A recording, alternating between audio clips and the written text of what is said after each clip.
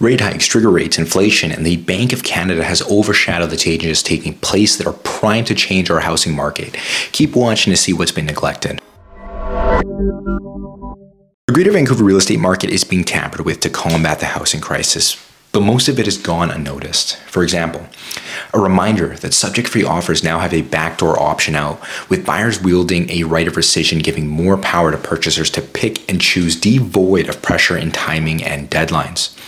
Rental restrictions have been slashed across all strata properties. Incentives and forgivable loans are being granted to homeowners looking to renovate basements for rental stimulation.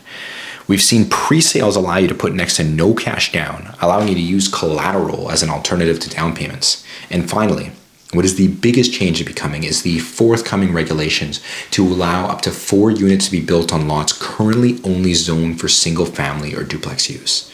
Larger lots being permitted up to 6 units. But did you catch that? Lots only zoned for one individual home would be permitted to build up to 6 units dependent on the size of the lot, all in the name of inventory.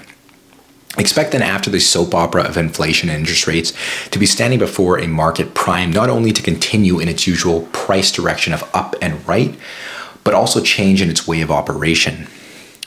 So speaking of prices, what's going on in the market anyway? Well, sales continue to decrease. For example, in the past 60 days, using November as a comparison, there was around 1,700 homes sold, which is about half of the sales that we saw in 2022.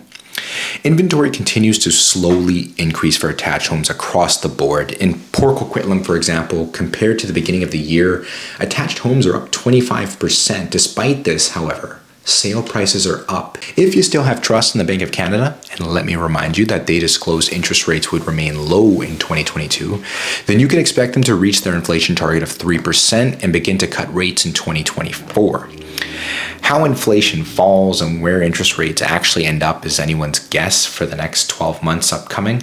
What is certain, I would think, however, is in the near future, borrowing rates will be lower than they currently are, which I think merits exploring options such as 2 to 3 year fixed, or if you still have the stomach for it, variable. Putting this video all together, the real estate market is being primed to operate like it never has, and this is being overshadowed by the drama that is monetary policy. As for real estate itself, since peak of prices back in 2022, home prices have remained resilient.